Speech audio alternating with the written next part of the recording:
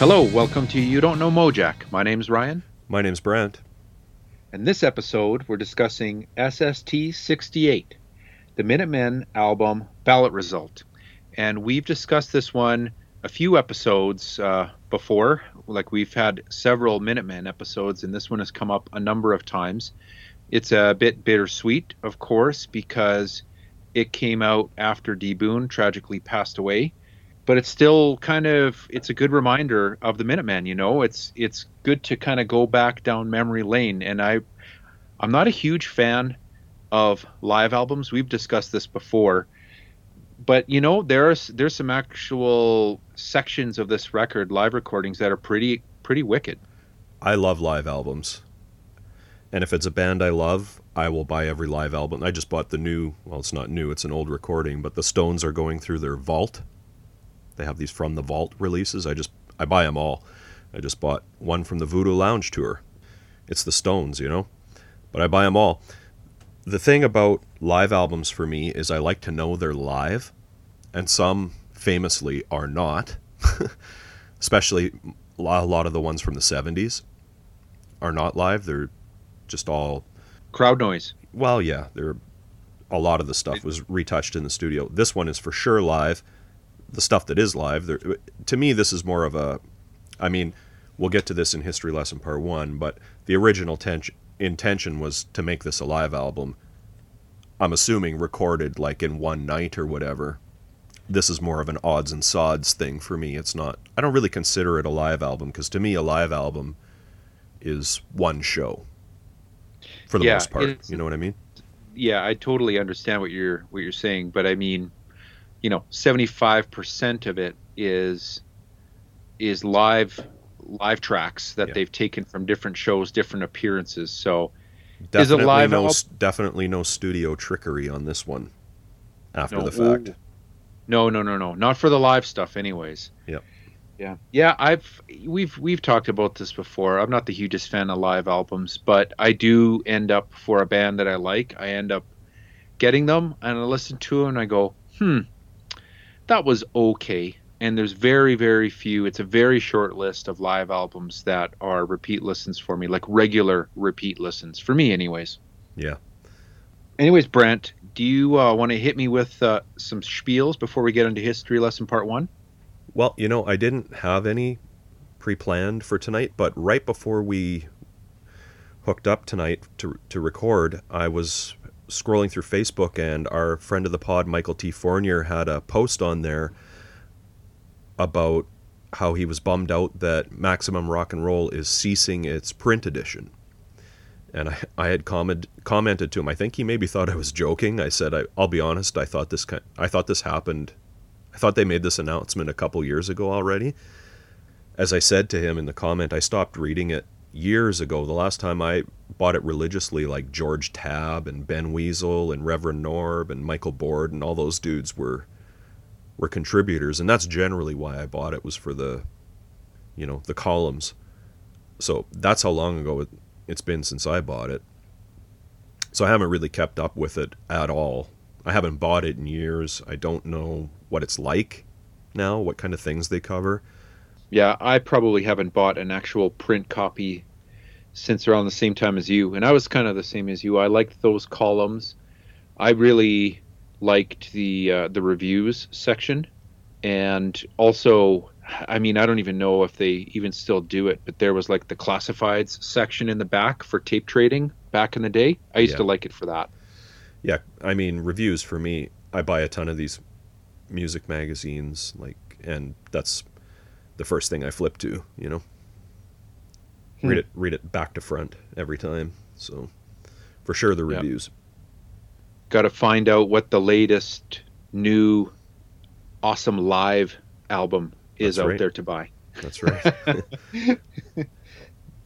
That's my spiel. What do you have?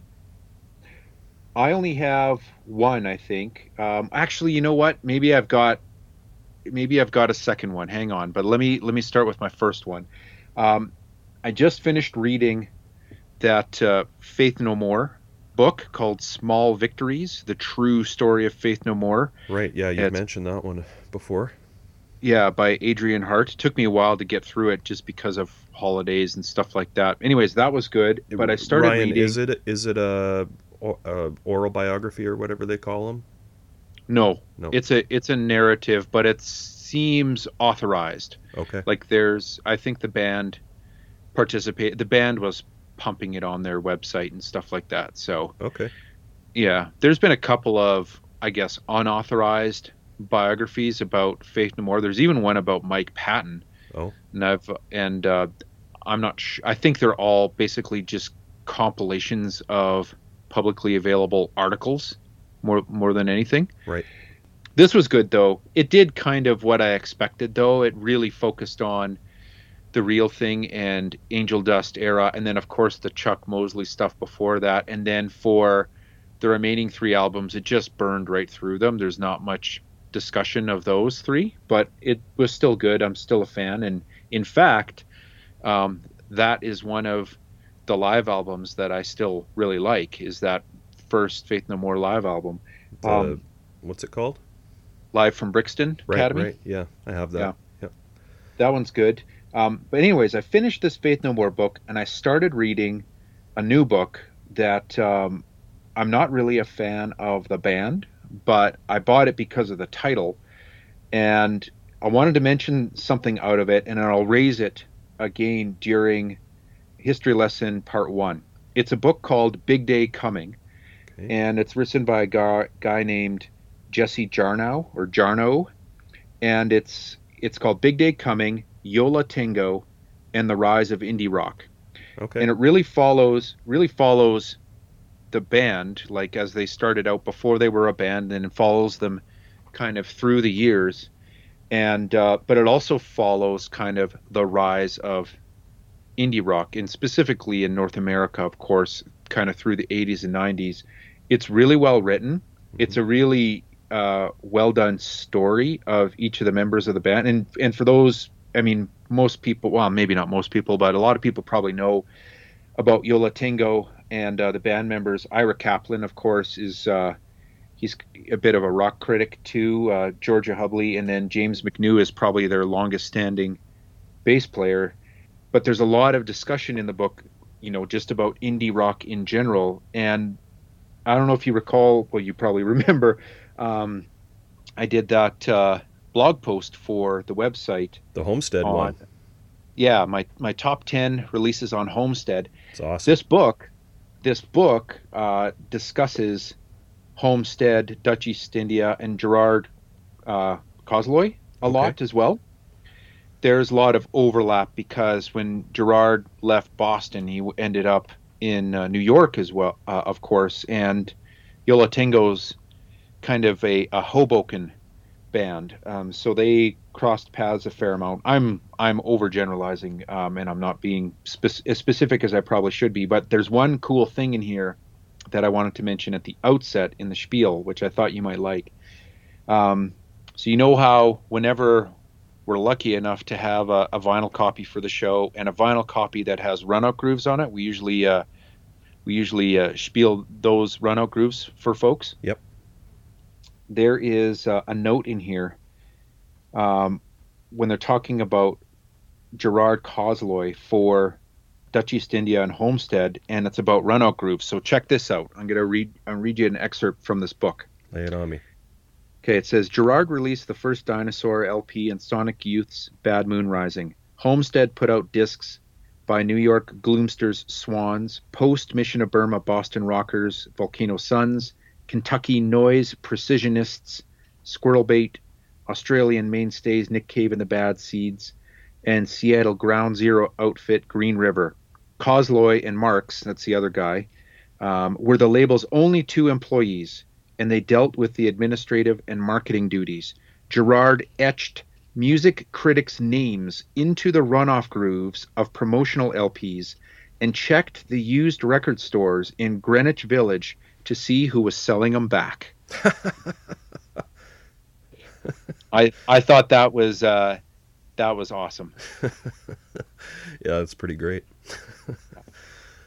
Um, Anyways, there's one other quote I want to lay on folks from this book, but it's in History Lesson Part 1, so don't let me forget. Okay, I won't. And then my second kind of spiel that I just thought of, and it's about this release actually, though, ballot result. I don't know if you remember when you and I met. Do you remember when you and I met for the first time? Vaguely. So I'm pretty sure it was when I was working at a record store and you came in and you noticed I was wearing a shirt, an obscure shirt of a band that we both like. Does that ring a bell? Pigment Vehicle. Right. Yep. And it was back when I used to take the bus to and from work, and it was near closing time, and you kind of like, oh, I'll give you a ride home, and you had some sort of like red car, little red car, like a Geo Metro or something. Okay.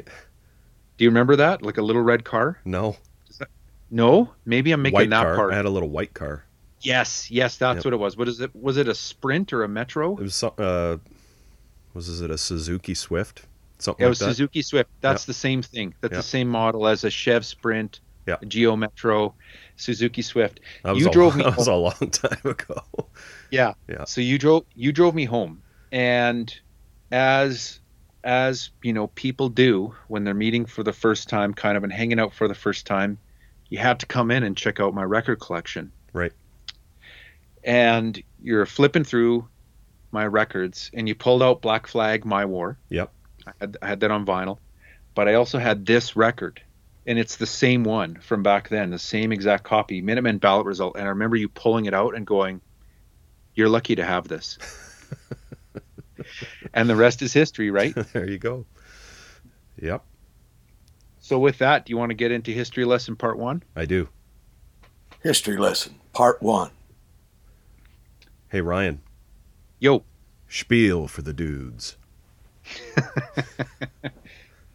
We've spoken about the Minutemen a ton, and I really don't get tired about talking to them. I really don't get tired of listening to them. But just as a quick reminder for folks, some of the episodes that we have went through already on the podcast, if they want to go back and revisit them, kind of catch up to this one. Episode 2 was Paranoid Time.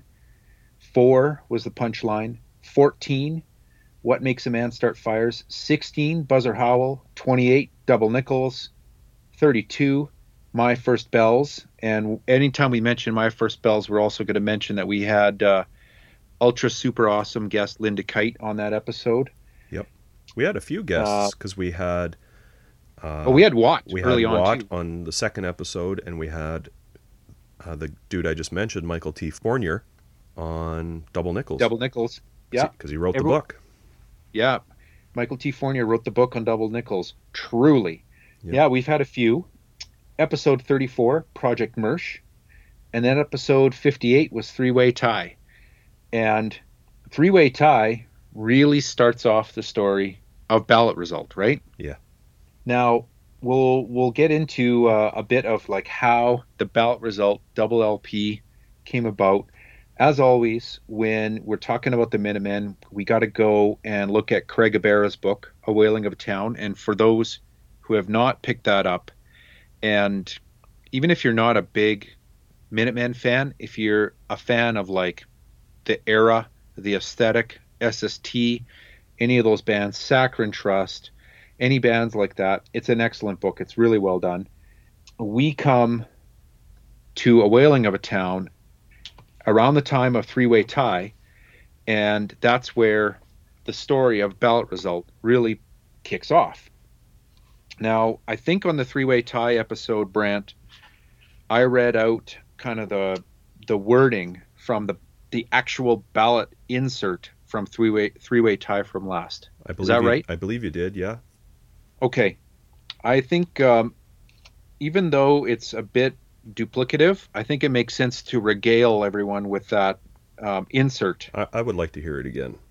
Yeah. Now, first a quote from D. Boon about what the Ballot Result album was intended to be originally. Here's what D. Boon said. And again, this is collected in A Whaling of a Town, Craig Abera's book.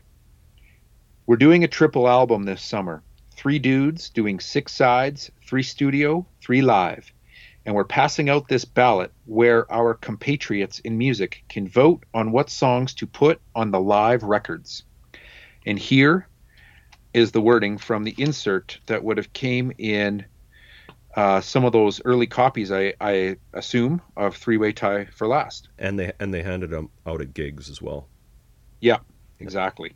Here we go. Quote, "Comrades in music, we can make democracy work, at least for ourselves, in today's mechanized society of clock-punching, suburban/urban commuting people of conditioned response. Quote, not all is lost. You can take history and the direction of the Minutemen into your own hands. The challenge has been put forth. In the summer of '86, the Minutemen are going to record a triple album titled 3 Dudes, 6 Sides, 3 Studio, 3 Live. You, comrade, will vote on 30 songs we have recorded in our productive past. That's right. You can choose the 30 songs you want to hear live. The deadline is April 1st, 1986, to mail in your ballot. 1 song, 1 vote." End quote. So that was the call out to the peeps, to the dudes and dudettes to send in a vote. And it was going to be 3 dudes, 3 sides, 3 studio, 3 live. That was the plan. And then, of course, we've been through this a couple of times on the shows. D. Boon was tragically killed in an automobile accident, and things drastically changed for the Minutemen, SST, and a lot of people. I was thinking, Brant, you know that the documentary, the Minutemen documentary, I know we've mentioned. Yeah, We Jam Econo. Yep. I know we've mentioned it a couple of times on the podcast about how well done that is. There is that one scene in We Jam Econo where Ian MacKaye holds up like a scrap of paper that Henry Rollins would have written down on it about like D. Boon passing, and it's really small, and he holds it up real close to the camera, and it's a really somber moment. It's like it makes your hair stand up on your arms type moment in the film. Yeah. This was a huge deal when D. Boon passed away, right? Huge. Yeah. For sure. He was like already in just a few years, he was like a bit of a legend too, right? Well, and a real pillar of the scene. We've been fortunate enough to talk to a lot of people that worked at SST or bands that were on the label, and it doesn't always make the podcast, but often when I'm talking to these guys off air, either before or after we record, his name always comes up. It comes up a lot. He touched a lot of lives for sure. Yeah, no doubt. And that actually gets to the quote that I want to read out of the Yola Tango book in a moment, but I'm going to hit you with a couple more quotes out of A Wailing of a Town that sets the stage a little bit more for why, not just what the ballot call out was for, but why D. Boon and the band sent out the ballot. There's a bit more info on that. Okay. So this is just a couple of excerpts from a quote from Mike Watt in the book. And he says this: "The record after Three-Way Tie was going to be called 3 Dudes, 6 Sides, 3 Studio, 3 Live.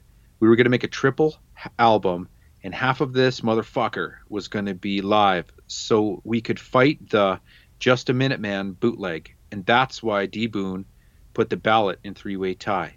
We thought the best way to make a live record was to ask people what they want to hear and play those songs live at a gig and record them really well. That will beat any bootleg. So that was the impetus of the next Minutemen record." And he goes on to say, and about fighting the bootleg guy. Now, do you know what that bootleg is? It's called Just a Minute Man. Have you ever seen that? Yeah, I have a little thing on that, but keep going. Okay. About fighting the bootleg guy with the live thing, and also D. Boon loved the idea of extending the politics. Remember, D. Boon always wants to get politics into the music, right? Right. And not just slogans, but how you put together the band. You make the guitar kind of trebly so the bass and drums are loud. That's a political idea. He wants it to be equal. Why not let people vote what's going to be on the next record? So D. Boon's way into that part also. He's way into it. Yeah. We were really reinvigorated for that triple album. We wanted to try and do it. So we were going to have to do those songs again. They would then form the new stuff. I think we were going to regroup, retrench, and get back. Really, I think the Minutemen was going to do a rebound. I mean, it's easy to talk that way, but I'm being really serious about it. We were going to give it a good shot, man. And if you recall, when talking about three-way tie in episode 58, we noted how I think that, there were members of the band, Mike Watt in particular, that was not a huge fan of that record. Yeah, And maybe when D Boon had, I don't know if checked out is the right word, but, well, all bands go through ebbs and flows, right? and that's exactly what Watt is talking about here. And even like George had stopped writing songs. They were just kind of in a lull. And Mike, his quote here is really saying that after this triple album, he really thought that they were going to rebound and kind of do something really great. And Well, here's the last I don't doubt it though, Ryan. Like they put it out there. They committed to it. They committed to 3 sides of vinyl. So, yeah. an hour's worth of new material. Well, I mean, I think the 3 sides, like they would have done 3 sides of new material with 3 sides of live greatest hits. Yeah. That's insane. It sounds like he's saying in this quote that you just said that they did plan on recording shows instead of using existing recordings like they ended up doing. Yeah, it sounds like they were going to set it up for a show. They were going to basically pick a set list out of the ballot result. Yeah. And here's a final quote that I found from this book about it. And it's from Mike Watt again. He says, "When I was putting this together is when the Challenger space shuttle blew up, January 20th, 1986. I put this out," and he's talking about the ballot result, double LP, because ballots started coming in. D Boon's killed the week three-way tie comes out, but then ballots started coming into SST, so I thought, man, we can't let these people down. Let's put it out even though we can't record them. I'll find the live versions. Wow.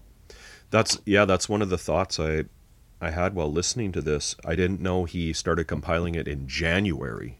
So 3-4 weeks after the accident. It must have been really tough to go through those tapes. Oh yeah. That would have been a killer for sure. So here's one of the things I got. This is actually off the Wikipedia page, which was surprisingly detailed. Did you read that? I did not. I only read a actual physical book, sadly. Well, this is Wikipedia, so take it for that. But you mentioned that the story starts with three-way tie. They make a good point on here. On the Wikipedia page, it says the story actually starts with the Tour Spiel EP. They'd been given a tape of a live radio performance they had done in Tucson, 4 of which they used for that EP, the Tour Spiel EP. The engineer of that recording later claimed they hadn't asked his permission, so he bootlegged them with a release called Just a MInutemen. And I looked it up. I don't have it. I bet you do. I have like a CDR that I bought for $10 at a record store 10 years ago or something. The vinyl that you can see on Discogs, which goes for about $100, by the way, median price, this is clearly like he did this for his own ego. It says right on the cover, Jonathan presents The Incredible Minutemen Live Virgin Vinyl Show, 96 Rock KLPX. So the Tucson Live to 2-track at Sound Factory Recording Studios, August 24th, 1984. It came out in 85. He promoted it in Spin and Flipside, and that's apparently what really pissed the Minutemen off, so they decided to, as they say, bootleg the bootleggers. As you said, they used the Ballot to go through existing live recordings, many of which were sent in by fans to compile the album. So yeah, that's what I found, Ryan. Hey, I'm supposed to remind you to lay that Yo La Tengo thing on me. Do you have that handy? Oh yeah, okay. So here's one more spiel out of this Yo La Tengo book by Jesse Jarnow.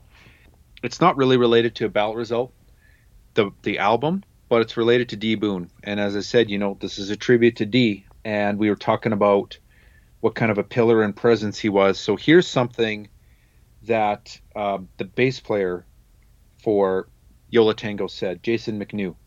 And if you know, like I've seen Yola Tango a few times, they're always really good live. They're just not really my wheelhouse in terms of bands, but I definitely respect them. Anyways, Jason's a big dude. He's like a really big dude, Okay. and or James, sorry, James is a big dude. James McNew. Um, I was reading this book and I came across this quote about the Minutemen, and it's from James. And he says this: he was going, he was starting to get into indie rock and punk and stuff like that in the mid '80s, and he started collecting 7 inches. He was attending a lot of shows, and then he went to that REM tour where the Minutemen opened. Right. And it says it was fronted by the kinetic and rotund D. Boone. James, hardly a skinny teenager, was entranced. And here's the quote: "There's a guy who looks like me. I'd never seen a guy who looks like me making music," James remembered. "There he is, pagoing, and he doesn't give a fuck. I was completely self-conscious growing up as a weirdo in this conservative part of the country, and look at that guy. Everything fell away at that moment." And I think D. Boone did that for a lot of people. Yeah. And I think that's really cool. Yeah, it's a notion you hear often, and that's awesome. Yep. Yeah, well, that's a good time to go into history lesson part 2. History lesson, part 2. All right. How do you want to do history lesson part 2? Where do you want to start? Well, you had a great idea. Let's go track by track, and if anybody doesn't have this, each song has a little spiel from George and from Watt, and you suggested we read those. Yeah, I think that's a good idea. Can I be Fireman Hurley? Fireman Hurley. Hey, you know what though, Ryan? What? You know when you were telling me your story about when we first met earlier? I thought you were gonna. So, when I was in high school, I bought records, vinyl, and I bought cassette tapes. And then, what I consider to be pretty late in the game, I started buying CDs. And I stopped really buying vinyl because I moved around a lot when I got out of high school.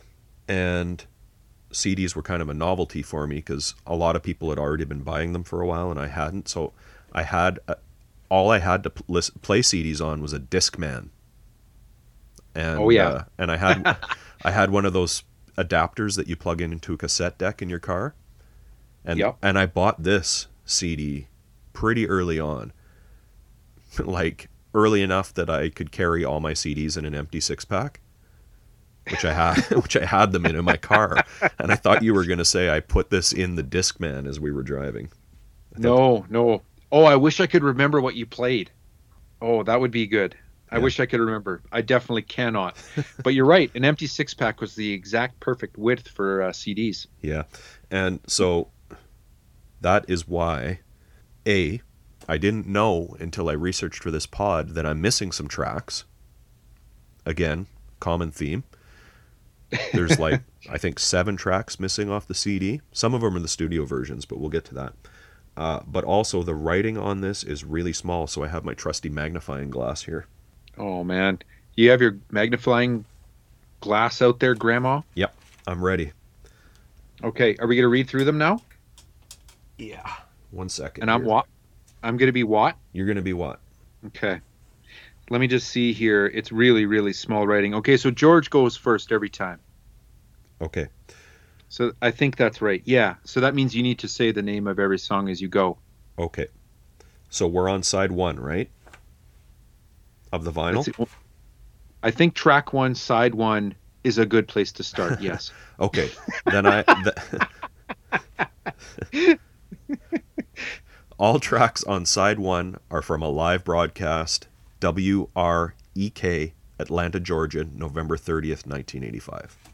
I'm going to let you read out the tracks, though, Ryan, because you have the vinyl. So I might miss some because we're going to go off the vinyl. Okay. Okay, I got you. All right, here we go. Little Man with a Gun in His Hand.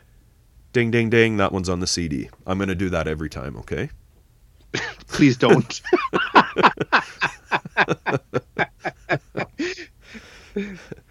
Okay, George.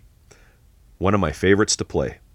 From the Omega back to the Alpha, Chuck Dukowski gave the lyrics to D. Boone at the end of our European tour with Black Flag in 1983. Was it for Mugger? Question mark. Like he wrote it for the Nig Heist? Or maybe he was thinking that Mugger was the little man with a gun in his hand. That would make more sense, because this song would not work as a Nig Heist song. Nope. All right, next song. Political song for Michael Jackson to sing. D. Boone crams words together in this. Without petition? Question mark. I wrote the lyrics with Tommy in mind. Who's Tommy? I don't know. Could it be Tommy from The Who? Maybe. Oh, yeah. Maybe. Oh, you know what? Oh, he's said before. Did? Yeah, we've talked about that, I think, before. Could be wrong. I bet you I have it in some notes. It's probably buried in the Dead Sea Scrolls here somewhere. Yeah, maybe. Let's move on. I felt like a gringo. Fun times in Mexico on the 4th. You know what that means, right? 4th of July? They had a party down in Mexico, and it made them feel like a gringo because they were celebrating in Mexico, an American holiday. Let's see here. Here's what Watt says. One of my confused diary entries or something. This has the wrong songwriting credit. D. Boone on the Radio Tokyo tapes. Figures. All right, what's next? Jesus and Tequila. I think Carducci was in love. I tried to write a bass line as if I was in Crazy Horse. Joe Carducci helped write the lyrics for that, hey? Yeah. Yep. What's next? Courage. You know what? I wrote a few notes on some of these songs that I forgot to reference here. So I'm gonna take us back a few songs. What? Yep. This album starts with a D. Boone spiel. I forgot to mention that. From stage, yeah? Yeah. He says, the last song we dedicate to the Gorbachevs and the Reagans. We hope they sleep well tonight. And the thing I really like is when he starts playing Little Man with a gun in his hand, he starts the riff, and then he hits his toggle, stops and hits his toggle switch. Mm-hmm. Love that. Okay, what are we on now? Courage? Yeah, man. Okay. D. Boone hits home with this one. After showing me several M puppet-like tunes, D. Boone played me this. I, in turn, put a Like a Virgin bass line to it. Okay. Do you know what he's talking about? Well, like the sequence in terms of the notes, the bass line, how it's similar in the song Courage as it is to the song Like a Virgin by Madonna. There you go. Yeah, I can hear that. There you go. Yeah. All right. Oh, here, I got a thing I wrote on this. It's another D. Boone spiel from the album. He literally calls it a spiel from the stage. He says that one had a lot to do with problems going on in Nicaragua, El Salvador, and Guatemala. Any idea what song he might have been talking about that didn't make the album, but they had played before going into Courage on the original tape? Oh, man. I do. I can't. The name escapes me. Lay it on me. Well, I'm thinking it's off of Three-Way Tie. It's over there in Guatemala, my friend. Yeah. That one. Yeah. That's the one. George, if you please. And then they kick into Courage. Love it. King of the Hill. Video done in our town. George.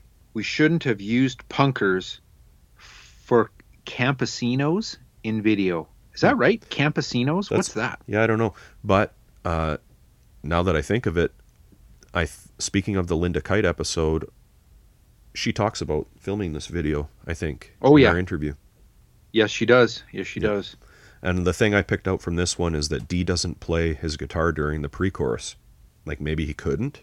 I don't know. Couldn't play it. It's got a weird time signature, so maybe he couldn't play it and sing it at the same time, or maybe he just decided to do that. I doubt that. I don't know. Seeing the live footage of D. Boone, he could shred while he sang pretty good. Yeah, true. Bermuda. Belt it out, Mike. All right, George. So I was a little horse for Kira, Mike. Now, you know who wrote this song, right? Rocky Erickson. Right. You know who turned me on to Rocky Erickson? Say it was me. It was you, man. Nice. What's the record? Gremlins have pictures? No, what is it? Yep, that's speaking of odds and sods albums. That is a collection of odds and sods, but it's a good one. But So the evil one is the famous, yeah, or the 13 floor elevators. But the thing about this song Bermuda is I don't understand why people cover it. I've got probably 3 covers of it, and it's not. Rocky Erickson has so many more amazing songs than this one for me. yeah. When I saw Watt a couple of years ago, I mean, he played it live as well. Like it's, I don't know. I think of it more of as a Minutemen song than a Rocky Erickson song, but Yeah, that record, Gremlins Have Pictures, got me through second year arts and science exams. Man, oh, thank you. nice. It's a good one. Yep. All right, now we go to a different session. Yes. We go to Are we well, still on side 1? I think we're on side two because it's No One, right? The remix. Yeah, we're on side two. Okay, so I this is a I thought we were studio. on side two. I thought we were on side two, and then you made me second guess myself here. Yeah, so it's recorded in Radio Tokyo, November of '85. The song "No One," the remix by Ethan James. Yeah. George says, "Souling with D Boone going down Alligator Alley. Watch for panthers." Now Mike says Ethan plays synth as well as 16-track recorder on this. Thanks. It's obviously a remix. It's very remixed. It's got some like dub reggae tricks in it and stuff. Yeah, I'm not a fan. Me neither. I don't. I kind of want to skip past this one every time it comes on. This version, you know. Yeah. All right, and next one is from that same session as side one, WREK, Atlanta, Georgia, in '85. Mr. Robot's Holy Orders. My boss was an asshole big shot. Bofus. Bofus? It's a question, I guess. It is a question. Yeah. Um, okay, here we go. Here comes Mike. From same show as first 7 songs. Thanks, John Kincaid. Check Material Girl and slip it in, embedded in my solo. Caught that. George wrote all the lyrics here. I helped him with all the farts during D Boone's chicken cluckin'. I mean guitar pluckin'. Mike. So this song is on the vinyl version, I think, which I don't have, of Double Nickels on the Dime, right? Mr. Robot's Holy Orders? Yeah. No? I can't recall what record it's off of. But I don't think, like, are you suggesting that it was excluded off the CD version of Double Nickels? No, I'm saying this is a longer version than the studio version, if there is one. I might be confusing it with a different song. But this version's like 7 minutes long because it's got a drum solo and a bass solo. Yeah, no, it's got a big, like, I don't know, free jazz breakdown for forever. Yeah. Yeah, Mr. Robot's Holy Orders is on Double Nickels, LP2. Yeah. Verified. Shorter version though, no drum solo. Oh yeah, of course. I love All it right, when I love it when Watt breaks into the slip it in bass line. It's pretty awesome. What was I listening to that Watt is on, and I was just like, damn, that guy can shred sometimes. What was I listening to though? It was from like 85, 86 ish. Hmm. Oh, I can't remember what it was. It might have been actually the first Dose EP I was listening to the other day. It just He kind of goes came off up. on that for sure. Yeah, it kind of came up in order on my iPod on the train, and I was like, whoa. All right, The Price of Paradise from Three-Way Tie. Not on the CD. Yeah, I'm curious to see because there are some like studio cuts from the prior releases. I wonder if those are the ones that are on the LP only. Yeah. Lay it on me, George. I don't have it. It's not on the CD. Oh my gosh, am I George and Mike? I guess you have to be up. Okay, here comes George. Think this was a tribute to Jim. And Mike says, I begged D. Boone to somehow include meat puppets in the lyrics. He did, look. Would that be his brother? Jim? D Boone's brother? Well, George is the one who references Jim. I think this was a tribute to Jim, so probably, hey? Maybe. Again, pretty sure Linda Jim, Kite mentions that in the interview, but I don't remember Jim his. Boone. Well, the price of Paradise is like, well, Three-Way Tie, a lot of it is about war, right? Mm-hmm. The whole record. So it might be Jim Boone, yeah. Yeah. Next, Song for El Salvador from the Punchline LP. Do you have this one? No, it's not on the CD. All right, here we go. George says Tuffy, and Mike says one title is worth a million lyrics.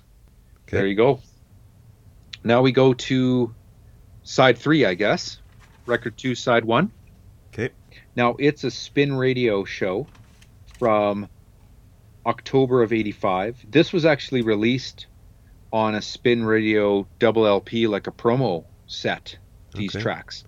So it's a spin radio show taping. It'd be What interesting is to find out. Spin Radio? That is associated with Spin Magazine, I believe, right? Yeah, it is. Yeah, there are a number Husker of... Du did one, I know that. Yeah, exactly. And there's even a Circle Jerks one. Oh, yeah, I've heard that. I think Yeah, I have a so bootleg of it, actually. Yeah, so Spin, for some reason, I mean, I guess Spin used to be a lot cooler, I guess. Yeah. All right, here we go. The first track is Ack, Ack, Ack. Yeah, drill 'em. That's George talking. Yep. Yep. And Mike says, our tribute to the urinals who helped change our lives. Mike. Now, interesting, Ack, Ack, Ack. I mean, it's a pretty repetitive drilling song, right? Yep. It's interesting that George would say that use those words, drill 'em, because Wire was such a big influence on the Minutemen. And Wire, for a period of time in like the 80s, they had this vibe where they would like do a part of their show or recordings called the drill, where it was just a repetitive build. Don't they have an album called The Drill or song? Yeah, or there's something? there's Wire Drill. There's a number of EPs like that too, as I recall. I doubt that's what George is getting at, but that's I don't know. It's a connection I made for the first time reading through this. Okay. History lesson part 2. REM crew bombed us with corn dogs. Probably literally. Yeah. Like, probably heard them play this live a bunch and thought it was funny because it is, when D. Boone says we were fucking corn dogs. And probably then just chuck them. Yep. Mike says the fundamental answer to the Minutemen question. It sure is. My little note said it just makes the hair stand up for me, because this version's really good because it's a bit slower than the studio version, and when D. Boone says, "Me and Mike Watt just playing these guitars," it must have just been like, imagine seeing that live. Ugh, even you just saying it makes my hair stand up. Yeah. All right, next is Hey Lottie Mama. Not on the CD. And Whoa. I think that this might be an exclusive track, because isn't it live? It is, yep. So here comes George. He says, Saccharine Pad on tour again, out of tune. I don't know what that means. You know what? They recorded it probably at the Saccharine Trust practice space, because I think there's another one on here from that session. Okay. Let's see. And then Mike says, Crane, helping on backup singing. We covered this for Carducci. D. Boone didn't realize this was a tour spiel until I told him the lyrics. Oh, tour spiel. These are really sinking in for you, hey? Yeah, well, on the back of tour spiel, they do talk about some classic rock bands like BOC. Yeah. And I think they name-checked them in the lyrics, but I don't think they talk about this band, who I'm not allowed to talk about. You got mad at me for laying too much of a Steppenwolf spiel on the podcast last time this one came up. So, but it is by Steppenwolf, and whoa, ease up on Steppenwolf talk. Keep going. Oh, Crane was what I was going to say. We've talked about him before. Oh yeah, he's guested on some records that we've went through before, for sure. All right, what's next? This Ain't No Picnic. Fun song to play. best don't cost money, George. Mike says, also our second video, D. Boone wrote this for a racist boss who deserved it. I don't know if I've ever seen that video. I think I've seen it. I don't know. I don't know. I'll have to check that out and remind myself. Next is the cheerleaders. Horns made it fun. Sounded best at Anti-Club. Mike says, that's Crane on trumpet and backup singing. Mersh concept was for Carducci. We've talked about that in the Project Mersh episode. Yeah, that's episode 34. Yep. And then the next song is Time. Another tricky one for Mike. Mike says, Richard Hell was my first punk rock hero. He replaced E. Bloom in my daydreams for personifying a rock dude. A huge change for me. And this is a Dick Hell song. Yep. Remember Dick Hell? Remember. It was off the second Voidoids album, Destiny Street, by the way. Yep. Those types of references are allowed. Okay. Next set of cuts are from a KPFK session. Are we still on side? Because I don't have sides here. Are we still on side? Cut is on side 3, so we're Okay. still on side 3. All right. Yeah. So side 3 continues on with a KPFK session, LA 1983, live from Studio Z or Z if you're in the US. Okay. The song Cut. Meat Locker Rock, West Berlin. And Mike says, I wrote this for Greg Ginn out of love for his wild guitar, an anti-fascist tune from the heart. The country was built by complainers, wasn't it? West Berlin? Maybe. I don't know. Next is Split Red. Dedicated to Richard Meltzer. Boy, I'm so really glad I picked George here. I must have subconsciously known that Watt's things were going to be twice as long. Yeah, no surprise there. So Mike says, me and D. Boone collaborated on the lyrics here. Not the version on What Makes a Man Start Fires, however. Again, for Richard Meltzer, BOC lyricist, and way more. Spot and Carducci, also thanks to Andrea Enthal for both KPFK shows, and also Ed Raisin on the Spin one, Mike. All right. Then we go to, this is the last song on side 3. It's from the SST EP Buzzer Howl, SST 16. Dreams are free, motherfucker. Not on the CD. All right. So George says, try and believe this. And then Mike says, I'm doing a way better George than you are, I have to say. But you know how hard I have to try it and not do voices sometimes? Every time I talk about Joe Strummer, I try to do my Joe Strummer voice, but it's not a good Joe Strummer voice. It's Xander Schloss doing Joe Strummer voice, like the guy from Circle Jerks, yeah. From the documentary, how he does it. Yeah. Anyways, George says, try and believe this. Mike says, not a real song, just an outtake from a warm-up jam. Title came way later, courtesy of Hank, whom I sincerely thank. Crane on recorder. There you go. Man, Crane is all over this slab of wax. Nice work, Crane. Yeah. Side 4.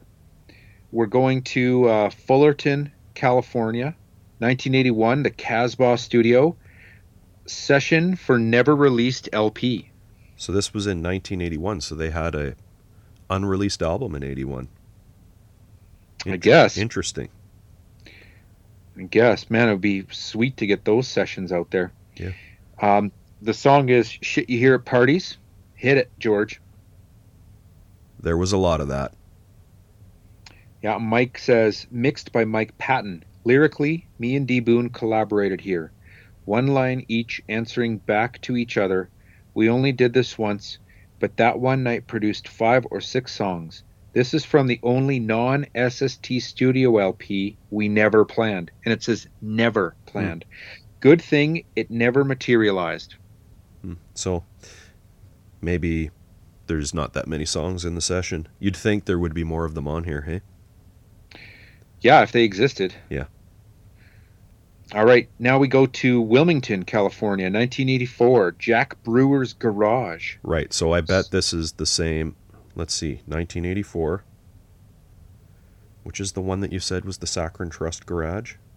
Dude, no. Like that one is from the Spin Radio Sessions.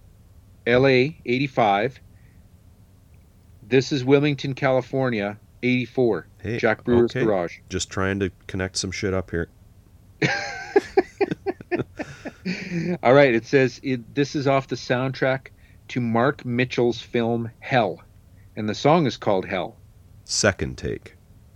Second take. Go, George. Junkie Meets Devil played live to celluloid. And Mike says, our only try at movie soundtracking. Mark projected his film, Super 8, onto the shed wall as we jammed to it. No stops, handheld recorder, one mic. Deadly. All right, now we're going to go to Albuquerque, New Mexico, hey? Yep. 1985, recorded at the Indian Cultural Center, board cassette from Black Flag's Loose Nut Tour. Cool. First track is Tour Spiel. Okay. What do you mean, my stench? Mike says, here we are, bare naked, my only try at lead singer. Kira played bass. This town had the smallest park we'd ever seen. The sun was soft, warm, orange. And then the next track is Take Our Test. Crane, good trumpeter. So-so backups. Oh, man. A diss to Crane. Yep. Dude. All respect to Crane. Anyways, Mike says, thanks to Brian Benjamin for these two tunes. Crane really is funny in this one. Carducci would say he sang like Bowie in his own band, Tragic Comedy. Interesting. Now we go to Philadelphia. Whoa. This, if you read this and you didn't know better, you would think Joe Carducci was in Tragic Comedy. Yeah, I think it's Crane though, right? Yeah. Yeah, but it's Carducci talking about Crane. Yeah. Carducci gets a mention in one of the lyrics too. I think it's on Split Red. I think he says something like, Joe Carducci, Spot, thanks for coming out. We love to have you here. All right, now we're going to go to Philadelphia, all right? Okay. This is 1983 at the Love Hall, an audience cassette from the Husker Du Minutemen Mini East Coast Tour. And it starts with the punchline. Played for a gay party in Wilmington? Yeah, that's what it says. Okay. Mike says, D. Boone was like a masthead plowing towards waves of young dudes. The whole sight was overwhelming. All right. No doubt there. Next is Search. I believe this was our second ballot result pick, if I'm not mistaken. This was one you like. Search. Oh, I love Search. Love it. Yeah. Love it. I just love how it starts with Joe on the cymbals. Love that. Hit it, George. D. Boone with Mohawk going nuts in some lady's garden. That almost sounds like a haiku, hey? I like how all of George's comments are inside jokes. Literally, They're all inside jokes. Mike says, George gave me these lyrics, and I gave it the best music I had at the time. All right. Cool. Let's say the next song together. Bob! Dylan wrote propaganda songs. That sucked. Bob Dylan wrote propaganda songs. Hit it, George. Big equipment ripoff in Long Beach. Sad time. That sounds like a Donald Trump tweet.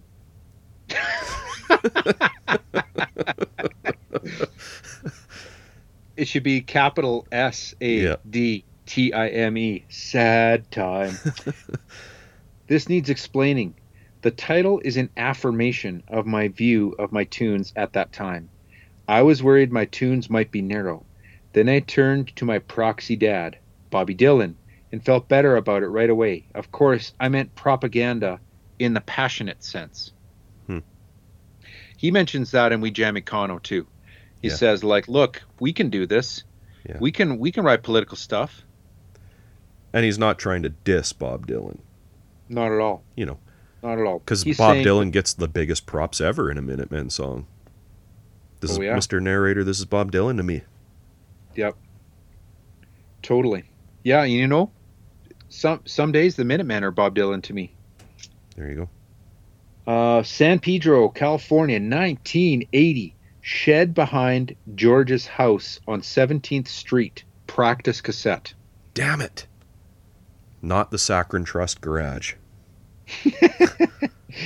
Still not. Wait for it, though. Wait for it. Okay, this is Badges. Okay. San Pedro got rowdy at KPFK. I love looking at you while we're doing this episode on the video Skype because you look like Sherlock Holmes with your magnifying glass. It's really small writing, man. Yeah. All right, here we go. Mike says, only time D. Boone ever sang this. Greg Hurley, George's little brother, Stinky, helps at the end with yelling. I wrote this from an idea by D. Boone. He was watching Treasure of the Sierra Madre. Okay, so I have a few things to talk about here. So George's thing that says San Pedro got rowdy at KPFK. So I'm assuming he's referencing a radio broadcast they did where they invited some Pedro dudes and they got rowdy. So those spin radio sessions were recorded at KPFK that we referenced earlier. Oh, okay. And the other thing I wrote down was I Googled badges. We don't need no stinking badges because I had no idea where that was from. And I hadn't read these liners. But yeah, it's from Treasure of Sierra Madre, 1948, which I should have known that's where the Minutemen got it from.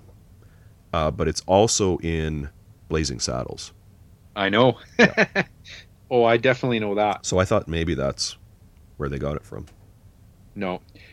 Obviously, Mel Brooks was taking the piss out of Treasure on the Sierra Madre there. Yeah. Next song, Tension. Shed Stoning Days. Yeah, and Mike says, only period where George played the drums this way and he had to scramble when we were recording the punchline. Martin Tamburovich wrote the lyrics. First Minutemen song with lead guitar part. So this is early stuff, hey? Yep. Next. We go to Torrance, California, Wilson Park, an audience cassette from an outdoor gig. And the song is If Reagan Played Disco. You can definitely tell it's an audience cassette. It's pretty rough. Yep. Okay, here's George. Cans flying at us in San Francisco. Mike says, thanks to Kat Secchi for the tape. Radio Shack concert tape 30. Both me and D. Boone wore white shirts. See inside of Double Nickels. Oh, that's cool. LP jackets. So the picture inside Double Nickels is from this gig. Can you believe I used a pick then? Sounds like it. All right, these are the last two tracks from Madison, Wisconsin, 1985. The Mersha Live in 85 tour. An audience cassette of Encore. And the first song is No, No, No to Draft and War. Give me your ears. That's George, and Mike says, written by Central American band Sambia, whom D. Boone really liked. Me and George would get to rest during this, but not the crowd. And then the last song is Joe McCarthy's Ghost. Dedicated to Steve Nelson's birthday, then wedding. And this is these are the last words from Mike. Dedicated. Sorry, hold on there. These are the last words from Mike. Me and D. Boone's exorcism rite for these Top Gun times. Maybe it does take a weatherman to know which way the wind blows. Keep around a fire hose. I love you, D. Boone, forever. Now, they also, on the back of this jacket, they've got the actual ballot results, like in order. Yeah. First, I just wanted to say one more thing about those last tracks we heard. I love that the tour was called the Mersha Live 85 tour. I've never heard that before. Yeah, I love that too. Yeah, you know what surprised me when I read this actual ballot result is I think I counted 2 songs on here that are off double nickels for such a famous album when you consider that these were voted on by fans, you know? Yeah, like even Badges is on here. Well, you know, it might have been something they played live and people Yeah. really dug or something, you know? Like a lot of the people that voted on this were maybe voting on the live show, Yeah. you know? Yeah, potentially. And it has a note here: Joy and Party With Me Punker were inadvertently omitted from the record. Sorry. They could have put those tracks on instead of the remix of No One for my money. Yeah. There's a massive, massive thank you list, and it's even smaller writing. I don't even know if I want to attempt to go through any of it, but Well, it's like the first thing it's that like a stands out for me is Ed from Ohio gets a thank. So yeah. either this, well, this obviously was not updated later on. This is the original thank you list, so Yeah, no, Ed's on the scene. yep. 86. He is right like Watt was there for the Evol sessions and the Chaconi Youth. He picked up the bass again, and we're going to learn about Ed heading out to the coast and bringing life back to Watt and Hurley on stage. Yeah. I'm just kind of I'm not really reading this in order. I've got my magnifying up glass up to it and I'm just seeing what I see and I'm seeing a lot of names on here that we've heard before like Oh, this is like a who's who of people we've talked about for the previous 67 episodes. yeah, Like they're exactly. all it's all the same people. Gary Floyd, Ray Farrell. And I mean this is like his or their Watt and Hurley's kind of thanks the Minutemen are over. Thank you list. These are the people Yeah. that helped the band, you know? Like You know what's in, Dirk Vandenberg, Too Many Reasons, you know? yeah, there's a ton of like kind of I don't know, like kind of little touching notes in there, right, to people. Yeah. All the bands that Watt always talks about. Wire for Wire. giving us the idea, you know? Yeah, not just the idea. Yeah. Urinals, Did you Plugs, X, Fear. did you happen to see one call out to a band in here? They called out My Dog Popper. Oh, really? Yeah, right in the middle there, kind of Hmm. Interesting. Not a bizarre, band eh? you hear too. I don't know if they toured too much. Maybe they hooked them up with a gig in Canada or something. I don't know. They I have an still like album that. called 668 Neighbor of the Beast, which is one of my classics that I listen to at least once a year, even though I've heard it 1,000 times. Yeah, I still have that. Everyone should check out My Dog Popper. Yep. Now there's a few bands like that, right? Well, But they're kind of obscure. Like Frightwig and Scrawl would be. They're not very well known. Like you would never think that they're Minutemen final album thank you list worthy. Just like yeah. My Dog Popper. I Well, find that I find that odd. maybe they toured together, like in Europe or something. I don't know. The Last, Nip Drivers, Salvation Army, John Doe, Bad Brains, Frank Tonch, all the DOAs, more Canadiana there. Yep. It's a great list. People should check it out. It's a long read. Yeah. Yeah. Joe Biza for being Dee's real life guitar foil. Yeah. Do you want to do the? Oh, let's talk about the cover because Yeah. I love this cover. I First, definitely want to talk about the cover for sure because I have a question for you. okay, so first of all, it's ballot result and then in incredibly small writing, double and then in quotation marks live album. You got Watt flying the flannel, and apparently they're on the same beach as New Day Rising. Yeah. It sure looks like it, hey? You got D Boone with the beard looking good, and he's wearing like a bomber jacket. Love Georgie's big boy shirt. Oh yeah. It's the cover of the album. Yeah. What's your question? So you right off the bat kind of you almost scoop me there, but Watt is flying the flannel, right? Yep. Do you think this is Is that the flying the flannel shirt? Is that what you were going to ask me? No, it's this one's very close to the flying the flannel plaid design, but it's not the same one. This one's more red, that one's more brown. Okay. But do you think Watt, like right around this time, is when he starts to fly the flannel? Maybe. I mean, who knows when this picture was taken, right? Yeah. But that flannel looks pretty fresh. It's not all shredded like most of his flannel that he usually wears. Well, I'm thinking like before this, he was rocking the Fidel Castro look quite a bit, I think. Yeah. So it might be. It just might be. So he axed the beard and he starts flying the flannel and goes all credence on us. Hey, Love that. do we have any dead wax, Ryan? Dude, I think we've got 4. Oh, man, you're working hard this episode.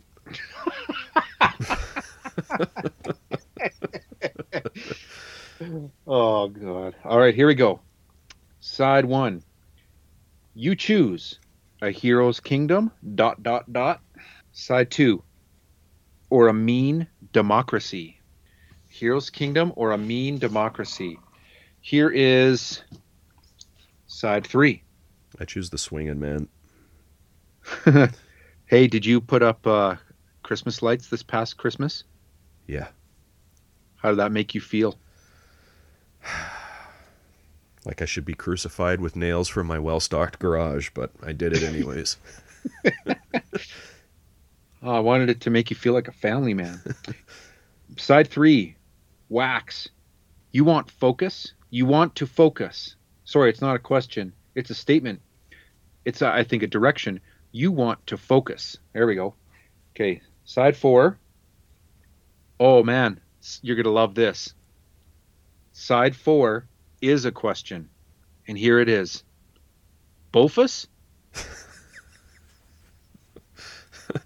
Oh, shit, man. You know what? Hold on. Hold the line. Okay, you ready? Yep. Bofus.